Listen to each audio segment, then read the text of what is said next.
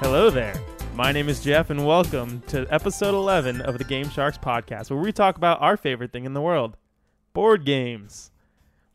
Close. Derek and I played a game on Sunday, Yeah. called Starfarers of Catan. All right. Imagine Catan, But in space. and it's so Yeah, much that was better. generally the vibe I was It's getting. really good. Yeah, It was it really might be my new favorite board game ever. Wow. Ever. Wow, that's Yeah. bold. After only playing it Wow. once, I feel very strongly about it. We'll have to see how the replayability is. then. Yes. We should definitely do that soon. And video games. Yes. Today I am joined by Andrew, Hello. Derek, Hello. and first time ever special guest, co-host of the What Did We Miss podcast, my brother Matt. Hi, Matt. Hey, What's up? not much. Thanks Hi. for having me. Yeah, thanks for coming on. I enjoy listening to the show, so it's excited to be here. Sweet. Make sure you get close to your mic. You got it. Sweet. You should know this. You have a podcast. Yeah, but this is not comfortable. I know. That's, Yeah. Tell me about it. Grassroots. So for anyone that listens to this show, the way they record is hunched over the microphones on a foldable card on a table foldable card table with some Yeah. old raggedy mushroom with the chairs. type of posture that your mother would reprimand you for. Yeah, grassroots. Just like Melee. So we got a pretty cool show today. We're obviously going to do some new stuff, a little bit of what we've been playing, but the main topic for today is we played Super Metroid for the Video Game Book Club. Matt was already playing it, so it seemed like a perfect fit to have him on to come talk about it, because his podcast basically does this as a whole. Yep. Him and his buddy Tony listen, or they consume media. Yeah, not just video games. We do books, comics, movies, TV, you name it. Yeah. We recently just did a Beatles episode. I mean, I'm a big Beatles fan, but Yeah. we introduced other people to the Beatles. We've done things like Pet Sematary. We did both movies and the book. The original Wizard of Oz book. Queen. We did Purple Rain. So it runs the gamut. We've done video Cool. games. We've done Metal Gear Solid. Mm-hmm. We have a Doom episode coming up, Oh, which I Doom. know you're currently playing, Yes, correct? Yep. That's correct. Not the same Doom. He's playing the Yeah. new I'm playing Doom. You're Doom playing the old 2016. Doom. Oh, I play the original. Oh, okay. 1993. I considered it. 94. You should. It's a lot of fun. Yeah? And it's cheap. It's Mm. only like $5 on the Switch. Yeah, so it was like $3 or something? Yeah, it's cheap. It's a lot of fun. But we got a whole episode on that, and I think Jeff is coming on to I talk sure am. about Sam and Max hit the Sam road. and Max Hit the Road. Lucas I don't know Arts. anything about it. My co-host Tony is the one that recommended it. It's a game that he loved when he was a kid. And he's actually listening to your podcast. And he Oh, said, great. Hi, Tony. I believe you were talking about games that kind of influence you as a kid. Mhm. And so he was just like, we should do this and we can have Jeff come on. So, Oh, nice. Perfect fit. So that's what we're doing. But we have to download an emulator to play it. I bought it like a good person. So where'd you? I bought it on Steam. Oh, okay. It was $4, $5, Oh, okay. and I get to Yeah. support the developer Yeah, and so- not be a pirate. As I'm sure people will learn throughout this episode, I'm not as entrenched in the video game world as everyone Yeah, here. correct. So Steam is not something that I have done. Correct. You do not even own a PC. You have a Mac. So Correct. gaming in that. There's- you can yeah, get there you Steam go. is on Mac. Yes, but But that's your Yeah. issue right there. 90% of games on Steam aren't playable on Mac or Yeah. something along Yeah. those Especially lines. an old game like that where it was probably for what was it, like MS-DOS or... Yeah, Yeah. probably. So Yeah. you need you an probably don't MS-DOS play that one. emulator. Yeah. Cool. So let's jump right into it. Welcome, Matt. We're gonna start with some news things, and basically, I have three news things here, and they all pertain to kind of stuff we touched on last week. So let's start with our boy Reggie Fils-Aimé. Yeah. My Join body The is board ready. joined the board of directors for GameStop to try to help them not die in the changing times. So yeah, this is pretty cool. He retired from Nintendo. What was that? Last year? 2 years ago? Yeah, no, it was only Two- last year, I think. Was it last I year? feel like it was. It was pretty recent. Yeah, either way. And then he was teaching some classes. I want to say Cornell, yeah. Yep. And now, yeah, he's joining the board of directors for GameStop to try to turn them around. We talked last week about how GameStop is redoing some of their stores to Yeah. try to bring in the new young crowd or the old crowd with their retro store. But they're trying to change things up because obviously they're losing out to Amazon or just digital downloads as a whole. So Reggie put out a tweet He said, the gaming industry needs a healthy and vibrant GameStop. I look forward to being a part of GameStop Corp board or at GameStop Corp board and helping to make this happen. So yeah, their idea is basically bring him in. He was so successful as the president of Nintendo of America and hopefully turn this around. And I honestly have faith in him to do it. Yeah, this is a great move. Yeah. So I looked into him a little bit when I read this, Mhm. and he's like a notorious fixer. Yeah. Like a lot of the companies he worked for as like president, vice president of marketing, stuff like that, he like turned them around. I think he was like president of VH1 for a while. And, What didn't or in vice Pizza president. Hut? Yeah. The Pizza Bigfoot Hut. pizza. Yeah. Have you ever heard of the Bigfoot pizza? What's I have not heard of this. Oh man, it's so Reggie Fils-Aimé, he was in some high up position at Pizza Hut Yeah. and he came up with this crazy idea for the Bigfoot pizza, which is this crazy giant pizza, and I don't think it succeeded. Oh man, my search engine turned into Yahoo for some reason. Gross. But yeah, it's just a giant square pizza. This was Oh yeah, okay. that was Reggie Fils-Aimé's Huh. That was idea a long apparently. time ago. yeah. This And is like in the he's late, been around. Yeah, like the 90s. 90s. Yeah, like wasn't he also responsible, at least partially, for the PS1 demo discs they did with Pizza Hut? I don't know. I didn't see that, but maybe. Either way, Yeah. from what I hear from people who grew up in the 90s, those were great. So So, what was the last thing that he was a part of? Nintendo. Nintendo. He was the president of For- Nintendo of America. Nintendo America. 13, 14 years, I think. Oh. He was there for a while. Have you ever heard the meme "My body is ready"? yeah, the thing I said like 2 minutes ago. Yeah. No. Oh well, it's a meme, and it happened. It was him. He was. Is it when they were demoing the Wii? The Wii Fit. The Wii Fit. Yes. He was on stage and they were presenting it, and they're like, "Reggie, come do this demo," and he just goes, "My body is ready," which is just a really funny It became, thing to say. it became, yeah, a trend became a thing. forever. Okay. So yeah. So I mean, he faces an uphill battle with brick and mortar stores in general. absolutely. But based on what we heard last week about what GameStop's trying to do, with Reggie being on board, it definitely seems like they're putting all the cogs in the right places to make this work. Yeah, I'm curious to see kind of like how big of a role he actually plays, and like being on the board is one thing. You know, you're involved in kind of making company decisions, but like it's not like he's in their marketing department, like working with their marketing team. He's just goes to meetings every so often and votes on stuff. He's I don't know. He's not the president like he was with Nintendo. He doesn't have right the final say on things. It's more of a suggestive role. Still, Reggie has been, so in the video game scene for so long, he probably has some pretty good advice he could give. Yeah, for sure. I'm excited to see how this turns out. Yeah. It'll be cool. Mm. Cool. Let's talk about the sad, inevitable death that we're all facing with COVID-19, coronavirus. 2 more big moves, there's a whole bunch, but there's 2 pretty big ones. Riot Games is moving their mid-season invitational to July instead of May, which is happening halfway through their summer regular season for North America. And they've canceled all of their Rift Rival tournaments, so they would pit 2 regions together. So North America and Europe were rivals. Okay. China and Korea were rivals. Australia and Taiwan were rivals, something like that. I really don't know him past the big 4. Yeah. So they've eliminated those tournaments due to time and moving the mid-season invitational to July, which is going to be very strange. Yeah. But like we were saying, the Chinese teams haven't played. They just started playing, and they're Yeah. doing it online. They're not even doing local LAN competition anymore. They're moving it to all online so they can still stay quarantined. Korea has recently stopped playing because of this for safety reasons. So yeah, it's all up in the air. If the coronavirus kind of persists through the summer, then obviously this will get probably canceled. Worlds will get delayed or canceled. It's crazy. Yeah. There's already rumbles of maybe the Olympics not happening this year. Yeah, I did hear that. So, yeah, organized competitions where you travel are not going so well. And it's going to be that way probably for the foreseeable future. Yep. And then the other big problem with COVID-19 is E3 has officially been canceled for this year. Yeah. Yeah, that's huge. The death of E3.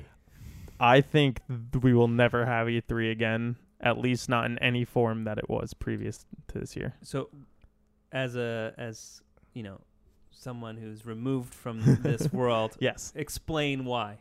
why it's canceled or why I don't think it'll be the same. Why do you think this is the death knell for E3? So a lot of companies were already pulling out of E3 and not doing press conferences, notably. And you had mentioned this before, like, was it Sony or? Sony wasn't there for the last year. Yeah, and they announced this year that they weren't going to do They weren't going to go before all of the coronavirus stuff right. happened. Is this sort of like what's been happening continually with Comic-Con every year, where Marvel's like, no, we're going to do our own thing, and they're kind of pulling out of it? Yeah, so Sony started doing that. Nintendo pulled out of like the physical doing Yeah, they stopped hosting physical press conferences and started doing their digital press like Nintendo Directs. Yeah, so they, instead of having a big press conference in front of a crowd, they would just release a video.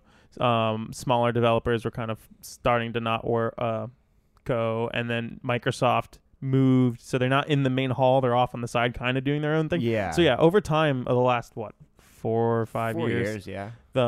Everyone's slowly been kind of pulling out, and to try to fix this, they said this year was going to start trending more towards having consumers come in and have demos of things and have them buy cool gaming merch and have celebrities there. Right, and more towards like a Comic-Con kind of experience. Yeah. Is that like them entering survival mode? Yeah, because before it was only people in the industry. Yeah, like invite only. Yeah, where people could rub elbows with Nintendo or Sony or Microsoft, these big companies, learn things about games, and there's big announcements. But now, before the internet was huge and you could make a big announcement like, oh, the PS5 is coming out on this day. Like, you needed a platform to do that before, and that's what E3 was. So now that you don't need that anymore, and people are like, why would we spend the millions of dollars to have a booth at E3, bring all these people over, be there for an entire weekend when we can just upload a video at 9 a.m. on Tuesday and call it a day, you know? The interesting thing about Comic-Con is that it started off as just comics. Yeah. Obviously, you'd go there, collectibles and all that stuff. Then it was co-opted by, the big entertainment conglomerates, and it became about promoting television shows and movies and all these things that were tangentially connected to comic books. And now that those things are sort of fracturing and doing their own thing and making their own choices, it's going back to comics. So it's always been contentious for Comic-Con because its intention was never originally about, the next Guardians of the Galaxy movie. It was about selling Guardians of the Galaxy comic books. Yeah. So it's interesting that this started off as just being this platform for promoting all these different things, and now it's going the way of what Comic-Con originally was. Yeah, it's interesting. I don't know. I wouldn't be surprised if we never had an E3 again. I wouldn't be surprised at this point because just before they officially canceled it, both Jeff Keighley pulled out of the show, where he was always doing really big name interviews and whatnot and kind of getting information from developers, and he said he didn't really like where it was going, so that's why he pulled out. And I Am 8-Bit was the creative directors for E3 this year, and right before they announced that the whole E3 was canceled, I Am 8-Bit pulled out again, kind of saying a similar thing of, we're not kind of interested in the way they're trying to take things, and wish them the best of luck. So it seems overall everyone is not on board what they were trying to turn E3 into, and I think everyone will kind of, there will be the time that E3 happened where Sony, Microsoft, Nintendo, Bethesda, they'll all put out their press conferences digitally, and I think what will happen is they'll all realize like, oh, we don't need to do E3 anymore, we can just do our own thing around this time. And it will just be like a social contract where everyone's like, okay, this time of year, second week of June, we'll just all put out really big announcements and let the internet consume it. Oh, I don't even think that will happen. No? Yeah, I think it just won't be there won't be an event to look forward to anymore. Yeah, there's no obligation scattered throughout the year. Interesting. Maybe something else will take up the mantle. I know like the Game Awards has kind of now been the past couple of years had some big game announcements. Like, I mean, they announced the new Xbox at the people. Game Awards, people basically expect the Game Awards to be like another E3 nowadays. Right. Yeah, interesting.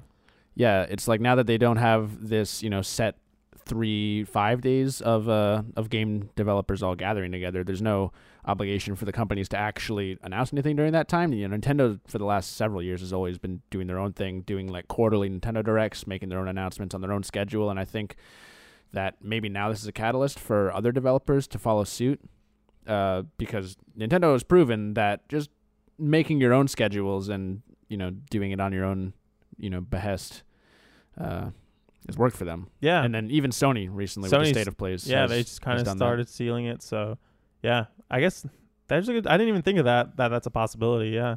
Wow. Huh, okay. Yeah. So, yeah, what do you think? Do you think this is the end of E3 to altogether, or as we know it? Or do you think next year everyone will be thinking, oh, I kind of missed that and go back to it?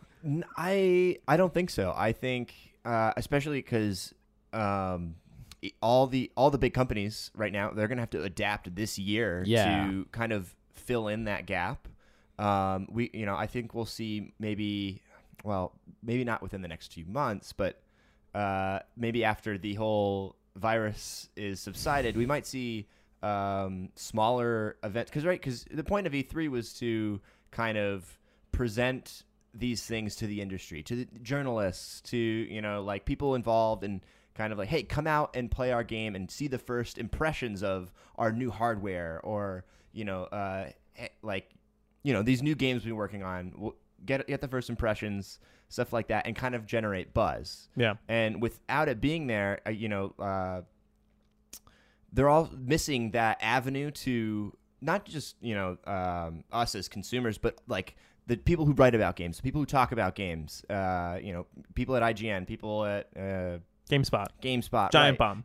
Right. All these game news sources who, they kind of drum up buzz around E3, say, oh, I went in and I played the new Halo and here's what I experienced. And now there isn't that. And could we see more sponsored play through like Twitch streamers and stuff like that? Are they going to become the voice now that without this convention for people to go to? A lot of content creators already are like Nintendo ambassadors, right? They're getting free products ahead of time to make reviews, access to betas, alphas, stuff like that. So I'd be curious to see if all these big announcements that we were supposed to get, Bethesda's new IP, we might see an announcement and then maybe some Twitch streamers or something playing the game, or something to get buzz out. Yeah, or kind of like when Legends of Runeterra was in closed beta, a lot of streamers got auto access to promote the game, But if you're something like Nintendo, which is, this massive conglomerate, wouldn't you want to control your own narrative and not adhere to the schedule of E3 so they can drop things and that's what I'm on saying. Their own? So going forward, possibly they can say like, well, we don't need this. Yeah. And people are coming and looking for Nintendo information anyway. So why let this big event dictate, their schedule? That's true. It's like if you take the same Nintendo Direct and drop the E3 from the title, it's still just a Nintendo Direct. Right. It's just a long Nintendo Direct. It's exactly. A one. I mean, hey, even recently, like last Nintendo Direct, last year's E3 was probably 45 minutes, and there are easily some Nintendo Directs that are around the same length. So, and especially too, now that we won't have 6, 7, 8, press conferences all in the same, a period of time, then people won't be pitting everybody against each other, and maybe it'll allow each company to have its own spot in the limelight as opposed to being constantly compared. Because there was a lot of good stuff that probably got shoved under the bus because of whatever the biggest thing was. Yeah, that's true. I will say that would be something I would miss. More from a nostalgic perspective, just because I think I've been watching the press conferences every year since they started televising them. Yeah, same. So looking forward to that beginning of the week. The first weekend in. It's usually the second. This week it's the 9th to the 11th. Yeah, and so it's like, I'm gonna record the DVR these press conferences on G4. And watch them when I get home from school or whatever. I will miss that a little bit, but only because those were that was 8 hours for a week where I got 8 hours of new video game news and content that I could consume over that week. And now I'm okay with it being spread out throughout the year now instead, kind of thing. And just be a little bit of nostalgia. Yeah. So, we've already talked about how big companies obviously don't necessarily need E3. Yeah. Now, what about small independent gaming companies? So, what do they do in an instance of were smaller companies going to E3, or is that something that just was never part of the So they program? They were going, but they weren't having press conferences, and no one was talking about them. Every once in a while, you'd see. So Team Cherry would go, say they would go and have a demo of Hollow Knight, but it would just be the couple guys on the show floor demoing that one game. You wouldn't see a giant press conference, or like maybe they would release a trailer online to go along with it. But what do they do going forward? I guess not have playable demos and just put out videos. Yeah, exactly. So 'Cause- without Yeah. E3, does that hurt indie games? That's a really good question. And that's definitely not something I was thinking about going into this conversation. There are like a lot of smaller conventions. I know PAX is a good one. Yeah. They do kind of have like a small show floor for indie games, but this is a huge deal for, I think, indie games. If E3 falls off, disappears, where do small developers go to showcase their work? Not just because it's a marketing thing for them. Yeah. What happens? So I don't. we still have PAX East, West, and Prime. We have and South. There's 4 PAXs. Yeah, in Texas. There's And North Pole. Yeah. Santa Prime. Santa has to demo all the games before he makes decisions for the kids on the naughty and nice list. That makes sense. There's GDC. There's Tokyo Game Show. I think there's still plenty of gatherings in which, Assuming those don't also get canceled. well, that's this year alone is Yeah. a problem all on its own. But Yes. we're assuming going forward, if E3's gone In forever, a hypothetical world where E3 doesn't exist. I think there's enough video game conferences that there will be able to be playable demos for the indie games that it won't affect them so much. I think it's more so E3 is all about those big stunning announcements, not indie games having their chance to shine and people being able to play them and say, oh, this is actually a pretty sweet game people should pay attention to. I think those opportunities will still be there. Yeah. Plus, indie games are bigger now than they've ever been. Right. True. Yeah. So I That's think why- a lot of indie developers probably have gained enough of a following thus far that they can kind of make their own independent announcements, kind of like Team Cherry did with Silksong, right? Yeah. Like they just dropped a trailer for it and it gained a lot of buzz. And a lot of indie developers too are not necessarily partnering, but using other bigger developers as a platform to get their game out there. And now that all the systems carry indie games, how much are they dependent on that ecosystem? Who, the indie developers? Well, like you could or Nintendo? download indie games on something like Switch. Yes. So how dependent is something like Nintendo on the indie game industry? I don't think they are at all. I think Is that something that we're just like, if we kneecap them tomorrow, we're fine? Or is that something that is a portion of revenue for them? I think they would be fine because they make a majority of their money on their own big titles, and I think they make small amounts from the indie games. But the Switch is easily the place where indie games are played the most out of any platform. So obviously they would see some impact because most people are going to their Switch to play games like Hollow Knight or Celeste, games of those manners.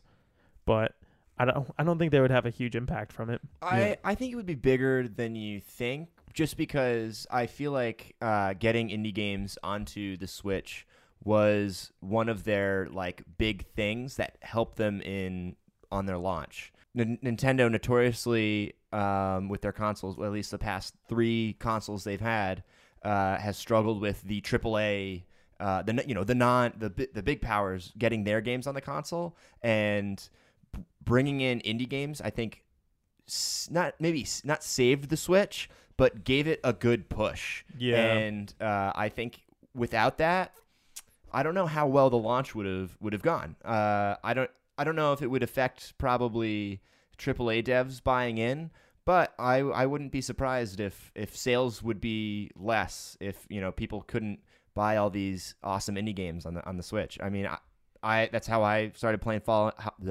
Hollow Knight. Yeah. I think half my library on my Switch is indie games, and the only Same. other place I probably play indie games is on my PC. So I would say it would have an effect, but not huge, but bigger than I think you would think. Yeah, it wouldn't cripple them, but obviously they would see the effect, I'm pretty sure.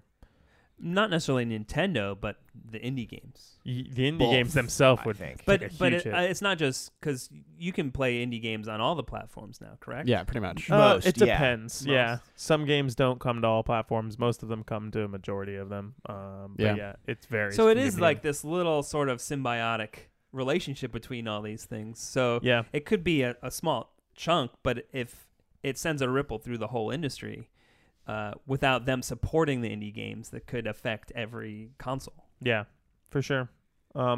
Yeah, I don't think losing E3 would have a giant overarching effect because I think there's enough chances overall. Mhm.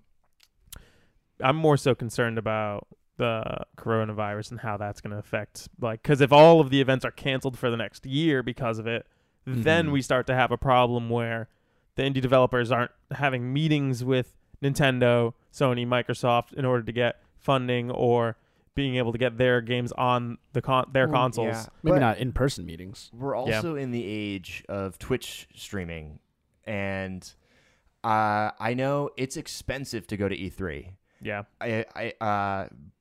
As a game developer, if I'm a brand new game developer, me and Andrew in our basement decide to make a game, and we need to get our name out there, and we were banking on spending $10,000 of our budget to go to E3 and get our game out there, and all of a sudden we can't go to E3.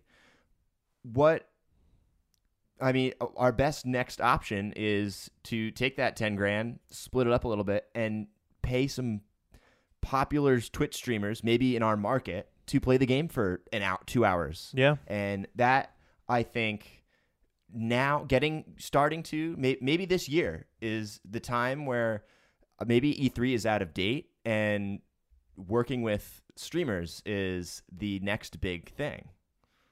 Yeah, I could see that. Or even just famous YouTubers, because it doesn't necessarily need to be a live stream. It could be something that could be easily accessed as a video on demand. So Yeah. definitely that avenue of having popular video or streamers could easily work. Yeah, I Yeah. think the only thing that not having the conferences and the venues would really kill is the hands-on aspect.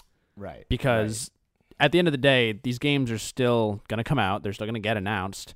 And people are going to be interested from a visual standpoint anyway. Like, I don't go to E3 because I live on the East Coast and I don't have money and I'm not on the inside of the video game industry. Right. So, Yet. wink. Think positively. Look for us at E3 I like- Once 2025. everyone dies off from the coronavirus, you're in. Boom.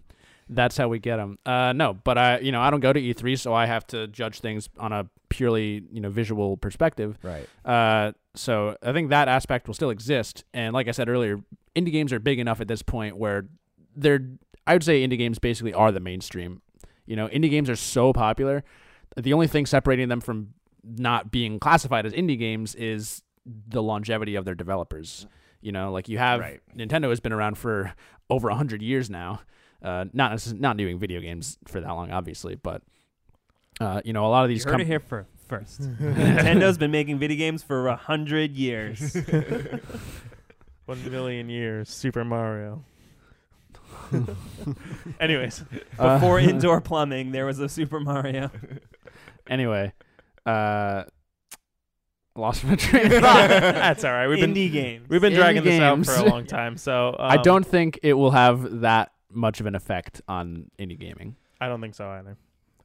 Cool. E3's going away, probably forever. That's the conclusion here. There was an email I wanted to bring up quickly before we started news, but then I forgot about it. So we're gonna read it right now. It's from our number one fan, Steve. Yeah, Steve. Andrew and I's boss. So I'm just gonna read his email here. It's pertaining to something that we talked about last week. He said, "Hello everyone. I apologize for not emailing last week. That's okay, Steve. We'll forgive you. I did want to know that League of Legends is the third most watched sport for the people between the ages of 18 and 34, approximately 73% of the viewership. I think it's great news, but it is important to note that it's the third most watched sport. It isn't the third most watched sport overall. The top three are still NFL, MLB, and NBA across all age ranges." So I was talking to him about this a little bit, and if you take out everyone above the age of 34, I think that's Fuck them. like that is I think he said Get out of here, boomers. 80% of people who watch MLB, so baseball. So baseball, no one in the younger bracket cares about baseball. So if you just take out everyone above 34, that's when League of Legends will jump up. Maybe baseball needs to get together with E3. Yes. It will save the MLB. MLB press conference At E3. announcing that Perfect. MLBU. Oh, God. He goes on to say, I am also willing to invest into your gaming bar showing esports. See, that's what I'm telling you. Esports bar and pizzeria. I think it needs gambling and beer as well as, No. but I think those things will make everything better. I do know bachelor viewing parties on Monday nights. Bachelor viewing parties on Monday night at bars have been successful. Andrew, as long as you're doing your work and Wendy doesn't see you, you can play Legends of Runeterra. Thank you, Steve. Wash your damn hands, Frank. Steve. Frank is our head of HR who takes giant dumps and then doesn't wash his hands. I heard that. Really gross. All right. Thank you, Steve. Duly noted that it is not the third most watched sport. For those age ranges. It's the fourth. But okay, so still not a huge So drop when you off. say watch, is this something that's mostly online? yeah, it's watched online. Are there channels where you could watch a lot of on TV? Sometimes ESPN will do other like bigger esports events, like they'll do Evo finals for certain games and the Overwatch League finals. But I don't think anything like League of Legends has been. League of Legends has never been on TV. Yeah. TBS had Counter-Strike for a little while. Yep. So there are some esports that are popping up on TV, but almost everything is through Twitch or YouTube. Now, I'm sure the point of comparison, this is maybe not the best analogy because, you know, the big sort of cable base television networks are kind of dying off. Yeah. But obviously, like something like the Super Bowl is massive and people still tune in to TV. Like Channel 10 or NBC or whatever to watch those things. Now, do you think there's ever a chance that esports can end up something of that level? Because I think that's the big distinction right now is that those things, millions of people still tune in to watch the Super Bowl. So am I correct in saying that the World Championships for League of Legends had more viewers than the Super Bowl, the finals for Worlds? I don't know. You'll have to check. I'll during double the check break that. or right now. Yeah, I'm fairly certain it was higher or close to. So I now my curious thought would be what percentage of that viewership was simply U.S. because you can't say it because you have the world watching those. Yeah, that's true. Whereas the world doesn't watch the Super Bowl. Right. If the world watched the Super Bowl, I think the numbers would be a little less comparable. But then again, no one outside the U.S. cares about. To be fair, the world could watch the Super Bowl. There's nothing stopping them. Yeah, but most of the world doesn't like American football. True. What about And for soccer? good Though, 'cause the reason. World Cup is massive It does not compare to soccer. in the planet. I think I would say that'd be a little bit of a comparison. Did you know that field hockey is the number 3 watched sport in the world? Really? I did not. I just learned that the other day. It's soccer, cricket, field hockey. Interesting. Huh. Right? And then shuffleboard. Yeah. Absolutely. World Championship Poker. The League 2019 World Championships had 44 million peak concurrent viewers. Wow. Yeah, it's a lot of people. So it's not like the same rubric that Netflix uses for their ratings where they're like, these people watch 5 minutes of this television show, so we count it. Yeah, no, this was at the most, there was 44 million people watching at once. Wow. You watched the preview of this show for approximately 2 seconds before shutting it off. So. We're counting that as a view. Yeah. Oh, it's a view. Did you guys know you can shut that off now? I shut it Yeah, off. it's the greatest It thing is ever. the absolute greatest. I'm so happy about it. No more previews, no more auto loading. Yep. So good. Yeah, it's pain in the butt. Here we go. Super Bowl was watched by 99.9 million viewers in the U.S. So I guess I was very off by that. What is 21.8? Oh yeah, no, I was wrong. Not even close. Maybe next year, boys. Yeah, no, I mean, hey, esports are still definitely on the up and up. Yeah, growing for sure. Well, it's interesting because like when you're watching football, there's millions of dollars spent on advertisement. Oh yeah, for like a 30-second commercial. For soda, for television shows, for movies. Laundry whatnot. detergent. When you're watching League of Legends, it's advertising itself. It is, but they also have advertisements. Dr. Pepper sponsors the pauses in the game. Team Soda Mist. Or no, Kit Kat does. Sure, but Yeah, I guess Kit what I'm Kat- getting at is that take a like Kit when you're Kat watching break. Super Bowl, you're not like, all right, now I'm going to become a football player. Yeah, that's With true. League of Legends, there's a little more I'm of a... going to be a League of Legends player. Like you Yeah. can go and play. The I mean, game it's just so immediately. much more accessible. Yeah, very true. Yeah. It's very much promoting itself, and because it's being run by Riot Games, the people who make the game, they're able to very much just promote themselves as much as they want, and it works. It's awesome. Do you think sometime down the line we'll have people spending millions of dollars to do a laundry detergent ad in the World Finals? I give it 10 years. All right. I'll quote you on that. Okay. Write it down. Remind me 10 years from now, So Just put an alarm in your phone. assuming I don't break this phone by then. Alexa, remind me in 10 years that League of Legends is going to have laundry commercials. When should I remind you, on March 11th, 2030? Yes.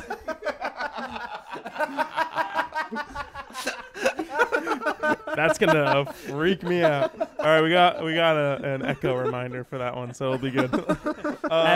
In 10 years from now, when Alexa has you like pinned down to the ground in the robot revolution, it's just like, oh, by the way, By the way, are there laundry get back to commercials? work. All right. What have you guys been playing lately? Anything new? Anything noteworthy? So I just wanted to. You skipped one very important news piece. Oh boy, I usually ask. I forgot to ask. Upcoming Lego and Mario crossover. Is that Did you not see that announcement? I did. My coworker Okay. Jin, who's obsessed with Legos, texted me about it. I didn't include it because I didn't think it was that important. It's kind of cool.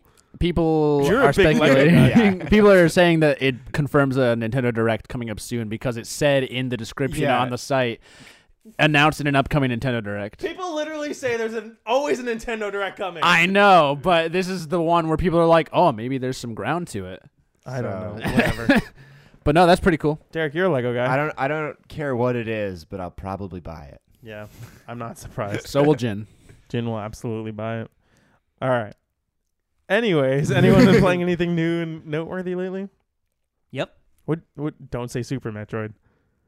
I won't. Okay, what have you been playing? So I downloaded this game called Gato Roboto.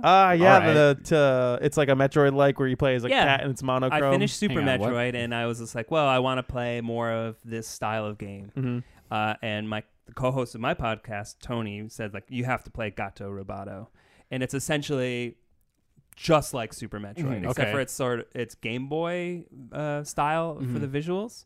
Real simple, but you're a cat in a mech suit. Okay, yeah, that sounds amazing.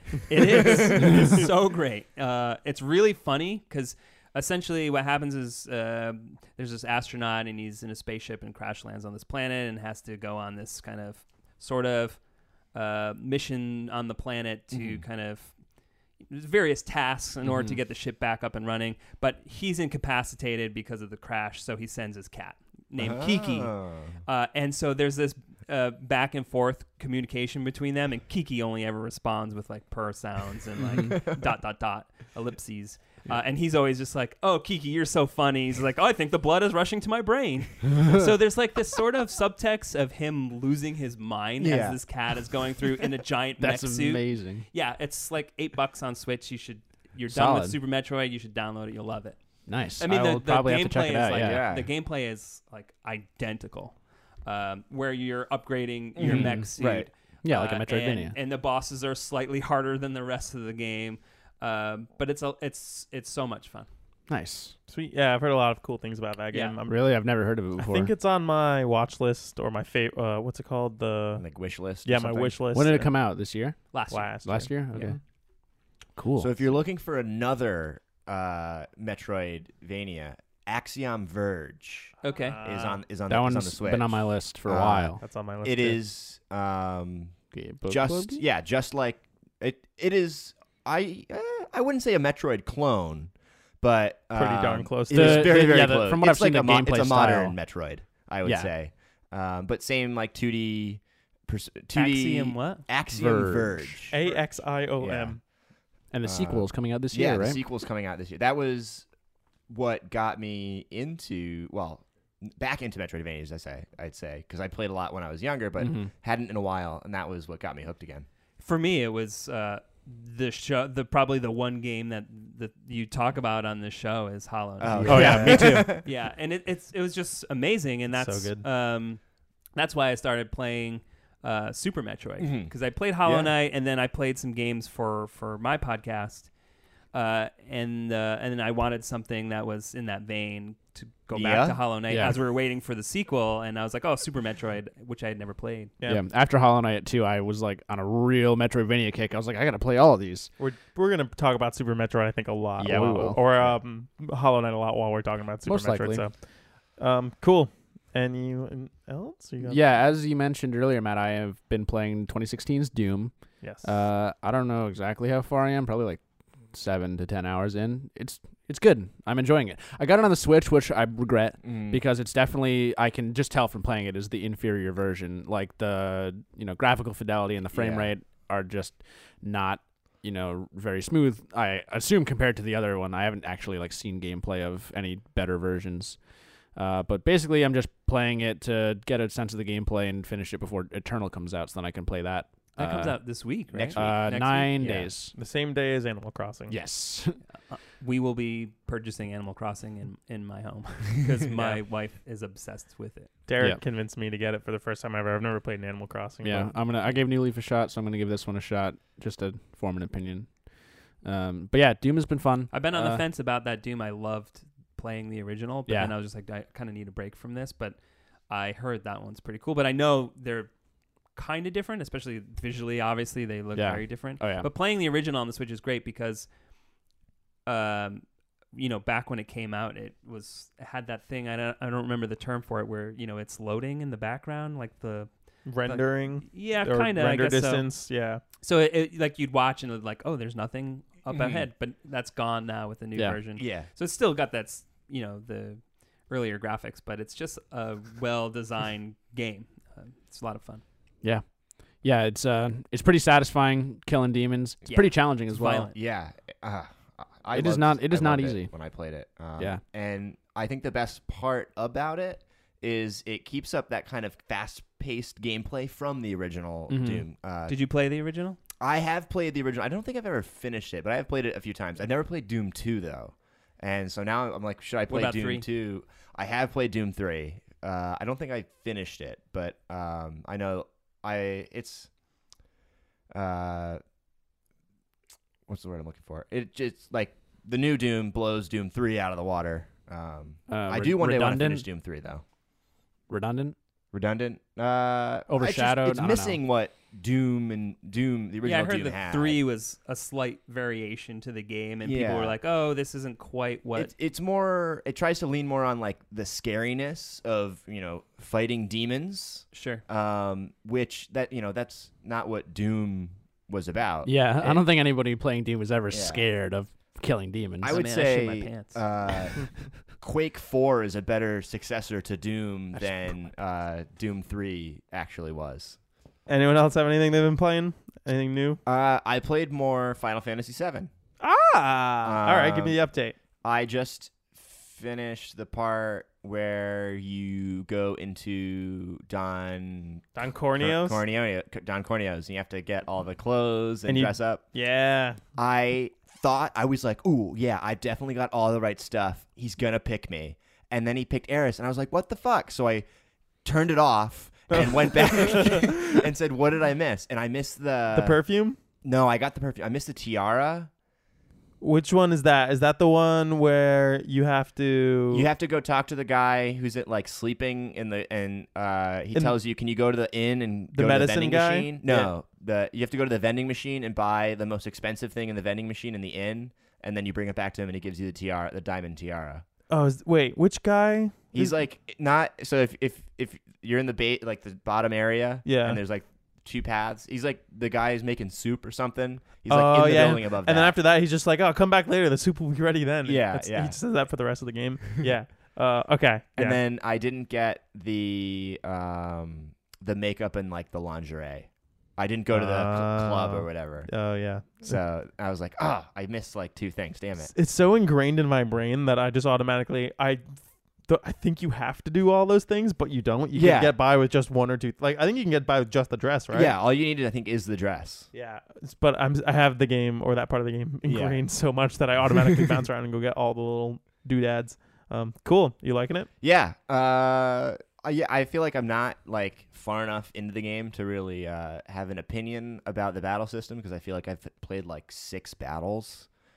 Okay. I mean, it doesn't. It's probably more than that, but like It's I feel definitely like, more than that. I just feel like I haven't done it or I feel like I'm not at the point where it's like fleshed out enough. Yeah. So like I'm kind of just like auto attacking everything, just like just smashing X. Like I don't need to strategize. you can get yet. by early by just hitting the X button. Once you're out of Midgar and you have access to more material and you're fighting more varied enemies, that's when it becomes right. important to kind of start using different spells and stuff. But yeah, I'm liking it. I'm gonna keep playing it and hopefully finish up before the remake comes out. Sweet. I played Call of Duty Warzone yesterday. Oh yes, yeah. Forgot So about Is that. that the mobile one? No, no, it's the new BR. they shadow dropped a battle royale. Oh, okay. It's cool. I like it. It like every other battle royale that comes out, it's doing one or two new things that are really interesting. Obviously the Call of Duty shooting mechanics have always been good, so that works. You're not going to be worried about how the game feels. It's going to play well. It's more so about those little things that they add. It's 150 players at a time, so Interesting.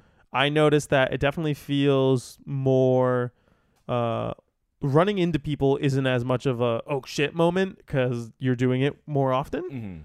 But yeah, I enjoyed it. I played for about 2 hours yesterday. There's a whole system where you earn money and you can find crates that you can buy things from. So you can buy some kill streak type things. You can buy ammo. You can buy armor. If one of your teammate dies, if you die, you go to a place called the Gulag. The Gulag. I always forget what it's called. I call it the Gabagool. It's basically a bathroom. It's a prison bathroom, and you just 1v1 another guy who died, and whoever wins gets out and goes back to the map. What? Yeah, you Yeah. have to do that once a match. Yeah. It's a really cool mechanic. It's fun. That's amazing. And if you die again after that, your teammates can spend money to buy you back at one of the shopping cart places. So That's it's cool. cool, too. It's fun. Yeah. Like I said, a lot We'll of have to give that a try. it is 80 gigs, 89 gigs on PC. Never mind. yeah, Yeah, it's a it's- big. Because download. I think it has you download the entire Modern Warfare because it's through Modern Warfare. Oh. It's not its own thing. But you have to buy Modern Warfare? No, it's free. So you can download Yeah. it for free, but it won't let you access the rest of the game. It Huh. only lets you play the Warzone mode. Warzone, yeah. But it's interesting. It's worth it. Did you Yeah. try the other mode, Plunder? No, I didn't know that was a I didn't thing. get a chance to try it either. I didn't so. know that was a thing until today. I was listening to a different podcast and they brought it up, but Yeah. because Tikon was our party leader, and Okay. that was one of my big things is not having played Modern Warfare at all. I jumped in and there were menus and crazy stuff everywhere and a battle pass and making loadouts, Yeah. and I was very overwhelmed. There was so much, and I basically ignored all of it and just let him hit start and go into it, and was just thinking, I don't need to spend money or my time figuring out any of these menus because this gameplay's solid enough, and I don't care about all the cosmetic nonsense that they have there. But it's fun. You should definitely, if you have the gigabyte space, no reason not to download it. Yeah, download it and give it a shot. It's fun. Maybe. I don't ever plan on playing it on my own. I'll only Right. ever play it when Tikon texts me and says, "Hey, let's play some rounds of this." And if I'm not doing anything, I'll definitely hop on and do that with him. So I tried to play it yesterday by myself. How'd that go? Terrible. I had an awful time, and I was not thinking about playing it again until you talked about it. Just now. Yeah. Yeah, join Tikon and I. We'll have a good time. because- It's fun. Mainly because I would drop in and I did like one thing. So I play Apex Legends a lot, and I'm Mhm. comparing this a lot to Apex Legends when I'm playing Understandable. it because they're both 3-player squad-based shooters or battle royales. But one of the best things about Apex Legends was their jump master Yes, mechanic. I thought this too. So in Apex Legends, when you jump out of the plane or out of the dropper or whatever, the person who's the jump master leads you to your drop location. You can like branch off, but it gives you a sense of like, okay, our whole squad is going to the same place. We're all on the same page. We're going here, and like we'll be all next to each other. If someone breaks off, you go, okay, now I know someone's not with us, so it's just me and this other guy. Or if they both break off and leave you alone, then you're all on your own, and you know. But in Warzone, I was trying to like coordinate with my teammates on where we drop. Like there's a ping system so you can ping like where you're going, but it never felt like we were together as a squad. So every time I'd like fall down, like I don't know where my teammates are.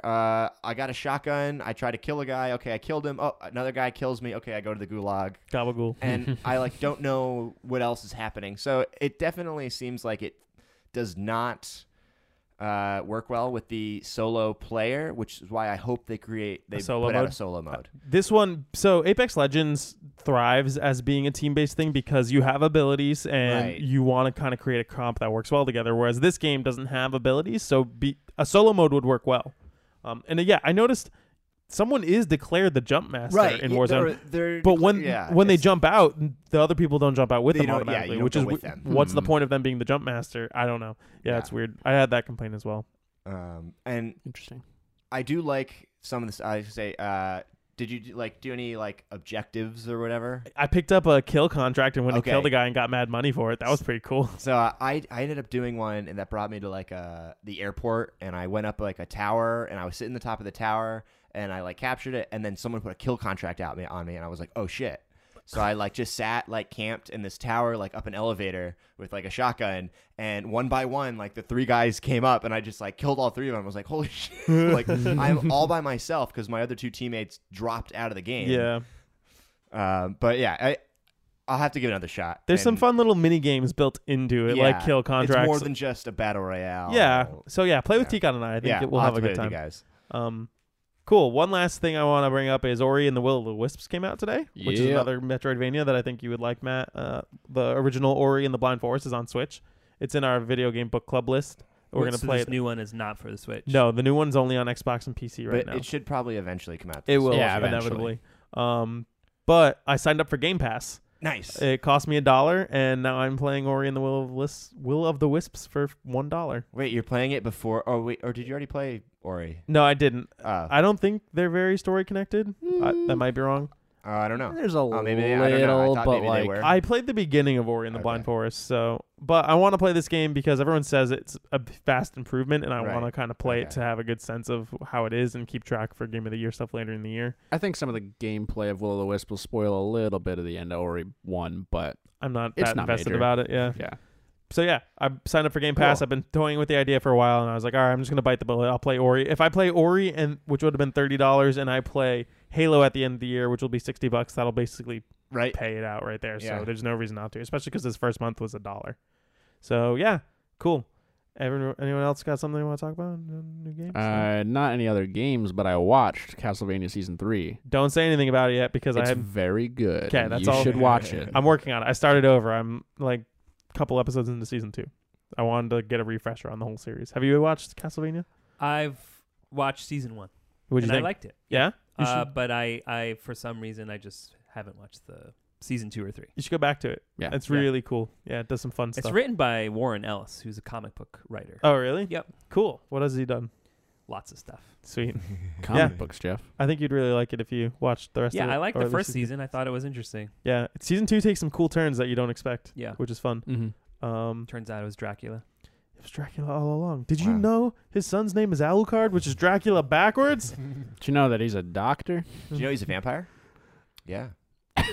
All right, let's take a break. And then when we come back, we'll talk about Super Metroid for our book club.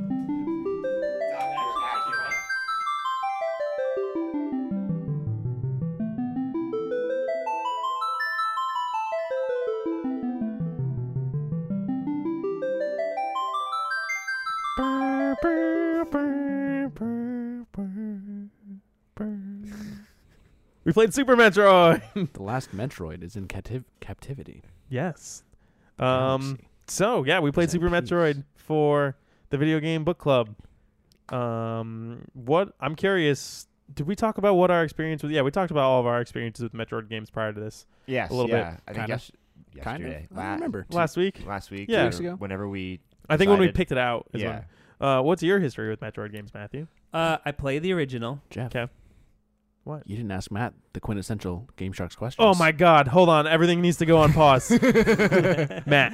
Okay. when we have a new guest on, Uh-huh. we ask them 3 questions. Okay. But not till the I'm middle sure- of the episode. I'm sure you're familiar with this. Yeah. What is your first video game memory? My first video game memory was probably playing in Mem and Pep's kitchen. Kitchen, huh? Yeah, they had the small TV, and it was probably an Atari, and it Okay. was. I'm sure it was one of our uncle's system. So I was Yeah. really, really little. Yeah. The only game that I remember vividly is probably Pitfall, but Okay. that's a game that I think a lot of people Yeah. are familiar with. Yeah, one of the Atari classics, I think. But that's probably my first memories of playing in that kitchen. And I know our dad had a ColecoVision. He sure did. He Wow. still has it. What? It's still in the basement. Yep. And Intellivision, Mm-hmm. which is another variation on these things. Yeah. All doing similar type things. And I'm pretty sure he had an Atari as well. I That's why know- he bought the Atari Jaguar. I know he had a because he was Jaguar. a big fan of Atari and Yeah. he wanted to come back, and he's not always the brightest when it comes to predicting Do you technology. think? Have you heard about the Atari Hotel they're building? No. Do you think Dad will go stay at the Atari? I don't know. We'll have to tell I him about don't it. know. It'd be amazing. So yeah, that's probably my first memory. All right. What's your favorite video game of all time? Of all time? All time. I can't do that. Give me a couple. What's the general realm of favorite video games? Yeah, Jeff cheated too. Yeah, you I did. went You back- did. You never said one. I went back into- Retroactively, yes. Right. You retroactively, did, but I then the declared next Final episode Fantasy you VII. took it back. No, you I were didn't. like, well, maybe. It's Final Fantasy VII. Yeah, okay. What's your favorite game of all time? Approximately. Approximately? What's your favorite video game right now? Right now. If you, yeah, because it like me, it changes every once in a while. But like, I don't know. I don't really. That's tricky for video games for me. Like, if you were like, all right, what's your favorite movie of 1943? I could do that.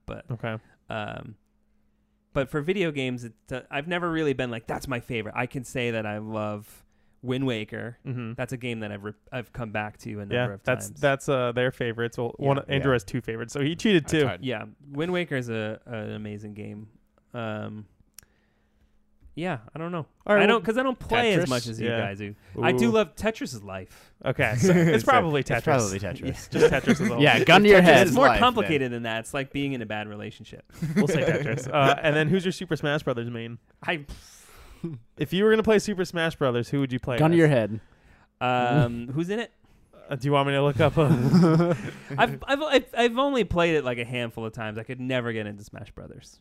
So I'm gonna show you Now I'm a permanently picture. banned from the podcast. Get it out of here! I'm gonna show you a picture of all the characters in the game, and you're gonna tell me Uh-huh. which one you would want to play as. Okay. I'm trying to find one that also has the DLC in it. I can't Okay. find one, so we're just gonna do. Oh, here's one. Yeah, here we go. All That's right. a lot of guys. There's a lot of guys. Lot of There's like characters. 70 something. Closer to 80 now. Is it? Mm-hmm. Is this the Take a newest look. version of the game? This is the newest version. This is a version Andrew and I are playing when you walked in. I can't even. You can do this. Make it bigger. Oh, I ruined your everything. session will expire. Okay, I'm just gonna go. Ready? Okay. Mario, Donkey Kong, Link, No, Samus. do not do this. If you had to pick to play I'll as- pick Mega Man. You gonna pick Mega Man? All Yeah, right. I love Yeah. Mega Man. He's very technically complicated. I It's don't fun. care. I'm not going to play the game. Okay. Who the hell's the Joker? He's from Persona 5. Okay. Looking cool, Joker. It's ballsy to name a character Joker. Yeah, he's Yeah. probably better than the other Joker. Yo, I had a hot take. What? I had a hot take that I think you might appreciate. What's that? Sherlock and Moriarty are a better version of Batman and Joker, I mean, it's similar, but they're but better. no. Yeah. Definitely not. Wouldn't it be the original version? I mean, have you read guess. have you read the original books? No, but Or are you basing it off of I'm 'cause basing if it you're off basing it off the series. TV show, then no. Yo, no, Definitively it's so good. No, it's not. Yeah. Oh, do you not like Sherlock? It's fine. Oh, Aggressively fine. You suck. It's so good. I love that show. All I don't right. have an opinion on any of that, and I'm loving this. Yeah, it's great. And on that note, Super Metroid. We all played it. Yes. So what's your history with Metroid, Matt? I played the original. Okay. And for whatever reason, our father never allowed me to have a Super Nintendo. Yeah, that's so weird. I feel Yeah. like I missed out because you didn't have a Super Nintendo. Yeah, well, we skipped it. And the only reason I had an original Nintendo is because my uncles bought it for me. Oh, and so Dad was like, "You're not gonna have a Nintendo. You're not gonna have a Nintendo." And then all the uncles got together. We're an Atari only family. It's so weird I how think he at that point latches- we didn't. I think it was just like sometimes he gets it stuck in his head. Like if he doesn't have that connection to it, then it's just like no. Yeah. So shut it down. Simpsons, great. Ren and Stimpy, you're not allowed to watch Ren and Stimpy. Really? Because it's stupid. Yeah, he very much It's imparted really his will. and it's Yeah. really arbitrary. I see parts of that in Jeff. What? Anyway, so I got the first Nintendo because all the uncles got together, pitched in, and bought it for me for Mhm. Christmas. And then so afterwards we skipped the Super Nintendo. Now my friend Nate, he had a Super Nintendo, so I would go over to his house, and I believe I watched him play Super Metroid, and I probably played a little bit, like very, very little, Right. because there were definitely moments I was like, yeah, this feels familiar, but I never played or beat the game. Yeah. So it could be one of those games where I tangentially experienced it through my friend. Mm-hmm. And then after that, I think I had dabbled in some of the first-person ones. What's the Metroid first Prime? one? Metroid I think I Prime. played Metroid Prime. Yeah. On the GameCube. Yeah, you guys Yeah. had a GameCube when you lived with Chris Chilton, Correct. right? Yeah. Yep. Mm-hmm. Cool. So I think that does it for the... Cool. Yeah.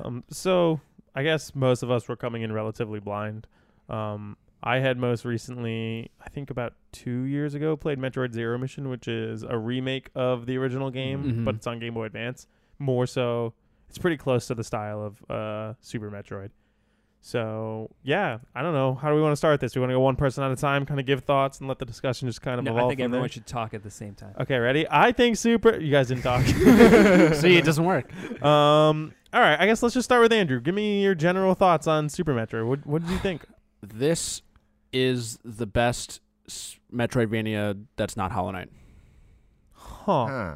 Is that fair to say when it is, the The raison Metroidvania? d'etre for It's the name? half of it. I mean, only because yes. You see, that term is coined from this game. this yes. game in Castlevania Symphony of the Night. Yeah. Yeah. Okay. So obviously, like you said, we're going to be talking about Hollow Knight a lot Yeah. alongside this.